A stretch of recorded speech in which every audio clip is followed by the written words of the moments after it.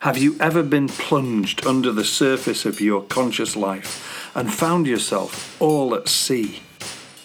My Jungian therapist said to me that this breakdown was the best thing that had ever happened to me. Poetry, anxiety, and vulnerability. This is the Anxious Poets Podcast.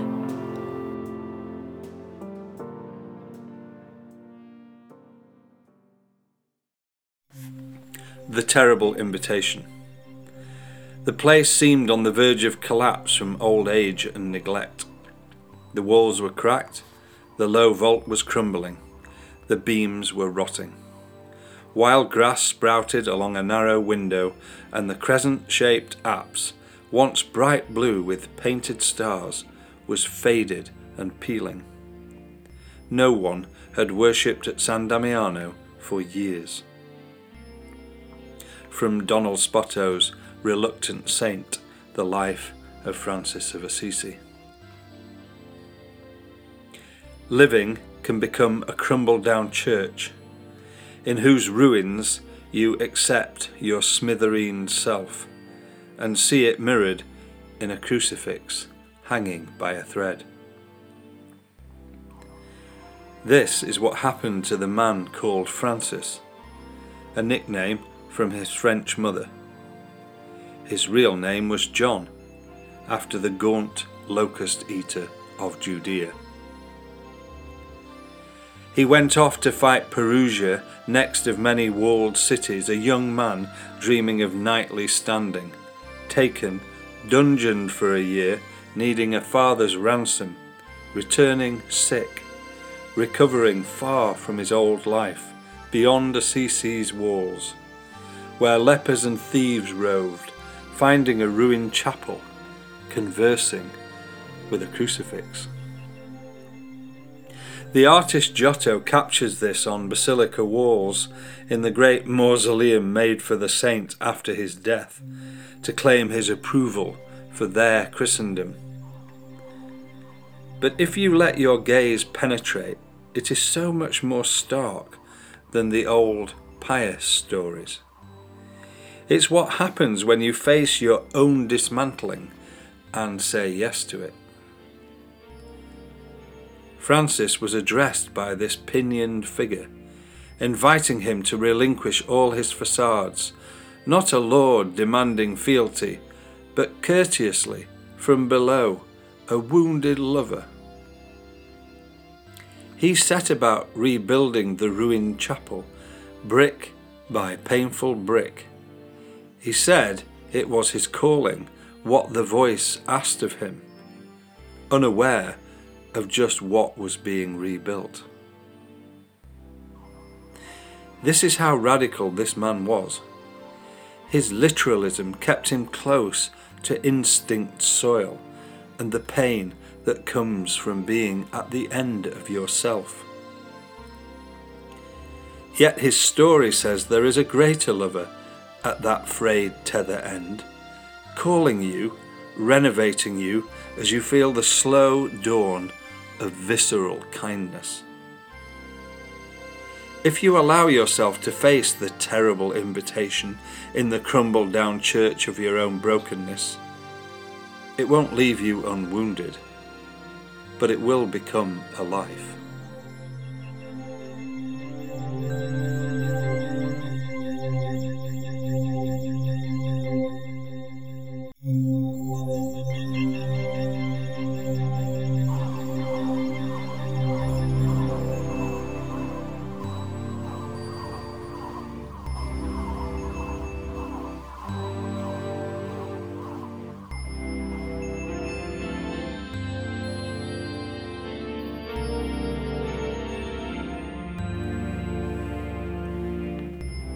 The terrible invitation. Living can become a crumbled down church in whose ruins you accept your smithereen self and see it mirrored in a crucifix hanging by a thread. This is what happened to the man called Francis, a nickname from a French mother. His real name was John, after the gaunt locust eater of Judea. He went off to fight Perugia, next of many walled cities, a young man dreaming of nightly standing, taken, dungeoned for a year, needing a father's ransom, returning sick, recovering far from his old life, beyond Assisi's walls, where lepers and thieves roved, finding a ruined chapel, conversing with a crucifix. The artist, Giotto, captures this on basilica walls in the great mausoleum made for the saint after his death, to claim his approval for their Christendom. But if you let your gaze penetrate, it is so much more stark than the old pious stories. It is what happens when you face your own dismantling and say yes to it. Francis was addressed by this pinioned figure, inviting him to relinquish all his facades.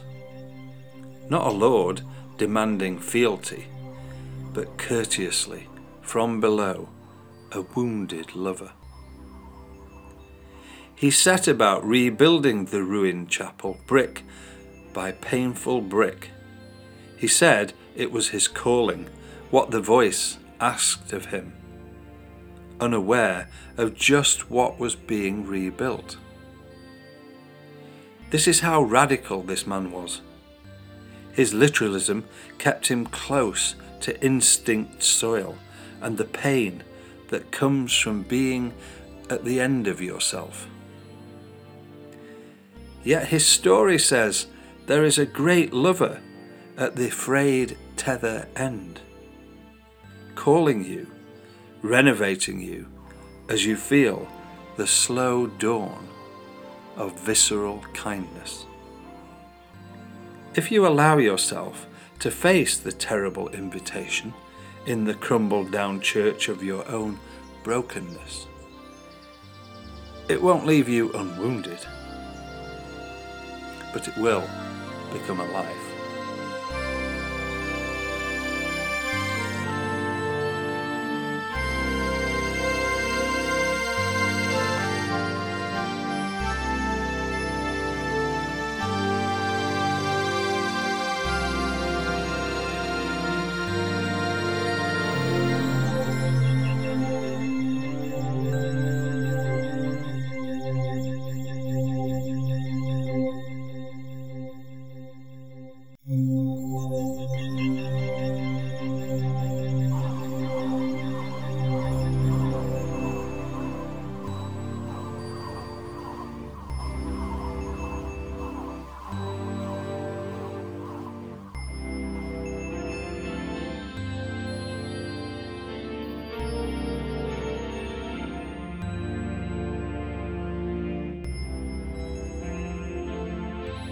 Like many of you, I've felt a desire to know when this will all be over, when this lockdown will finish and life can return to normal.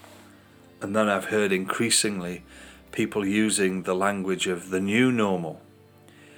And I've felt myself wanting to adjust to that, but feeling desperately disorientated, dislocated, and that this situation is dismantling my sense of what was normal and what will be normal in the future. And I've chosen this poem to recite, The Terrible Invitation, because it talks about this dismantling.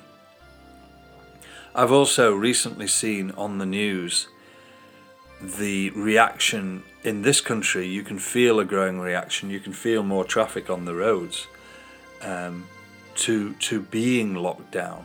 And then seen in America, I saw a very disturbing sight on the news of a flotilla of yachts and boats sailing up some creek in Florida toward where President Trump was staying, and banners saying Trump 2020 and our freedom won't be curtailed. I mean, they didn't put it like that, but we want our freedom, and demonstrations in different states and the opening up of states in America.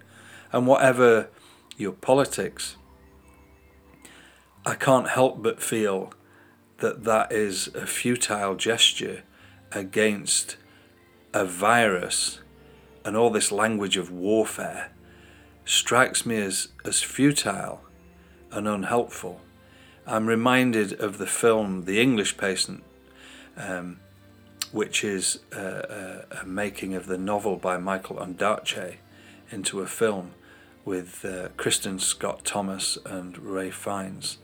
And there's a moment in that where they're in a sandstorm in the desert, the two main characters, and he starts talking about winds, and he talks about one particular wind that the tribesmen would go out and fight with knives.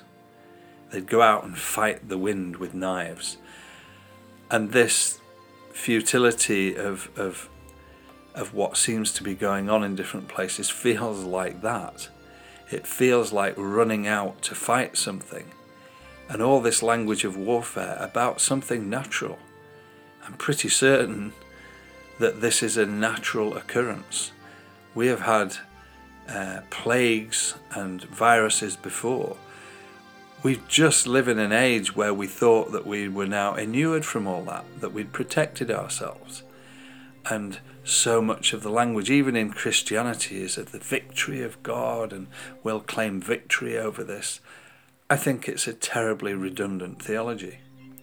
I think that weakness and vulnerability and brokenness is part of the human condition, and that it is an invitation, and that there is a deeper current in psychology and theology and spirituality that is about learning to open ourselves to the terrible invitation of our vulnerability. And that's where this poem came from.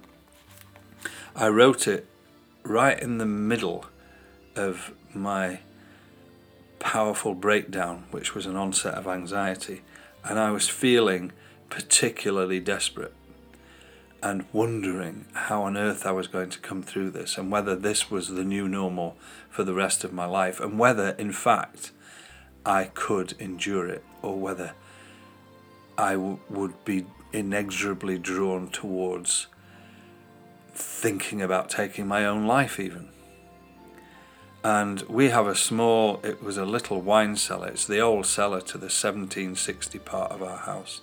It was a 2-up, 2-down workman's cottage, and we've turned it into a little chapel. And my wife, when she went to Assisi, brought home a replica of the cross that Francis knelt in front of in the chapel in San Damiano. It's quite big, and it had its own seat apparently on the plane on the way home.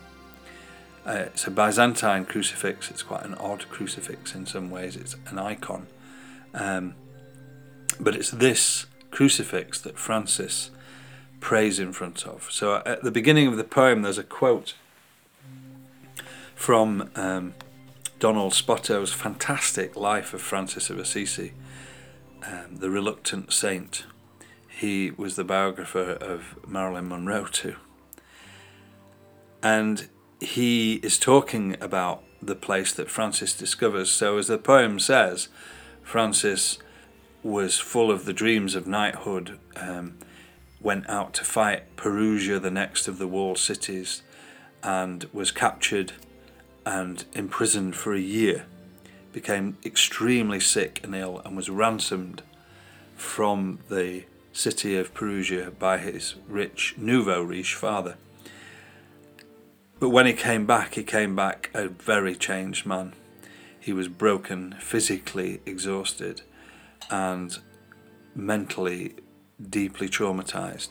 And so he is unable to go back to his old life of business with his father and carousing at night with his friends, and he loved to be a troubadour and sing outside the windows of beautiful women, and all of that seemed meaningless to him. And he would wander, and this was a dangerous thing to do, as I've said on other podcasts. To wander outside of these city-state walls was to wander into no man's land, into the place of thieves and lepers and ne'er-do-wells. And this is what Francis increasingly started to do. And he discovered a small, broken-down chapel outside Assisi, and in it was this particular crucifix, and he would pray in front of it. And that's what the beginning of the poem is describing. Living can become a crumbled down church in whose ruins you accept your smithereen self and see it mirrored in a crucifix hanging by a thread. There was some correspondence, some symbiosis, congruence between Francis kneeling in his smithereened life and this figure on this crucifix in this broken church. The whole thing became a powerful metaphor for his inner life. And the artist Giotto has him kneeling there, and when you look at it, he looks the archetypal innocent puer eternus, the eternal child, kneeling in front of this crucifix. But if you let your gaze penetrate, my poem says, it's so much more stark than the old pious stories. If you can get under the as I say in another poem, the accretions of Catholic rust, this habit we have of pedestalizing, that's a terrible creation of a word, but putting people up on a pedestal and making it seem like from the moment they were born they were perfect. And then there's another human instinct, like with Princess Diana, that wants to rip them apart, or with any modern celebrity. Get underneath all those stories. And this is, I think, what happens when you face your own dismantling and say yes to it. I think Francis realised that all his old life, and I think that that's what's happening to us. Our old life is being dismantled before our very eyes. And we are somehow in this much deeper theology or spirituality or psychology being asked to assent to this in some way. Francis was addressed by this pinioned figure, inviting him to relinquish all his facades. All his facades. All the stories we tell about ourselves, the personas that we put on when we go out to work, I'm this, I'm that, and to look at ourselves without those things and to see what remains. And this is not being done by some capricious, vengeful deity. In Francis's mind and in his experience, not a lord demanding fealty, but courteously from below, a wounded lover. He saw the figure on that crucifix as a wounded lover, as someone who was inviting him to come down, to descend into the same state as this figure on the cross had assumed in the person of Jesus of Nazareth. Now, I'm not necessarily trying to make a religious point here.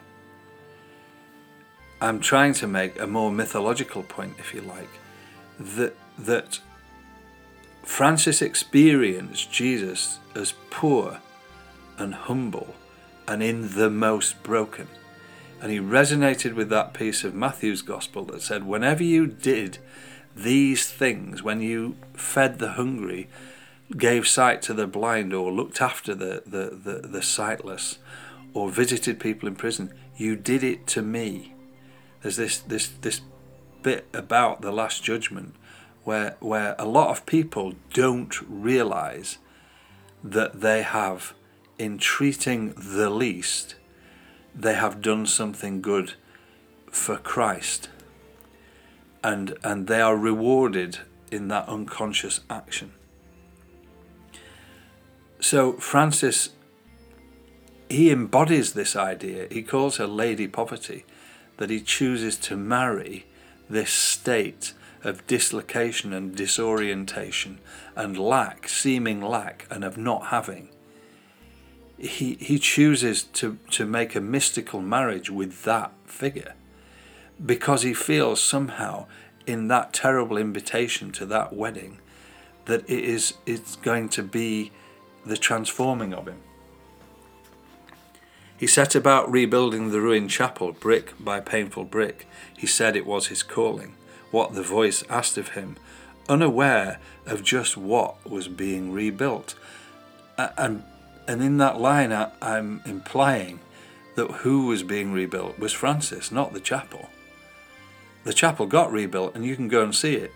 It's still there, all in one piece, with its slightly bad mortar work and shoddy bricklaying. It's still there. But what really was being refashioned and recreated was Francis himself. That's how radical he was. His literalism kept him close to instinct soil. He went with what came from his unconscious. He knew somehow that this was the work he had to do, just brick by painful brick, putting it back together. This is when you reach it says, and the pain that comes from being at the end of yourself. And I've always been struck by that idea of when people say, I'm at the end of my tether. And I think, well, if you're tethered and you're at the end of it, isn't that freedom? This story says there's a great lover at that frayed tether end. That somehow there is a force that is waiting to renovate us as you feel the slow dawn of visceral kindness. That somehow when we embrace this dismantling, and please don't hear me as saying that all the terrible, and I've heard some terrible losses and heart-wrenching, grief-invoking stories.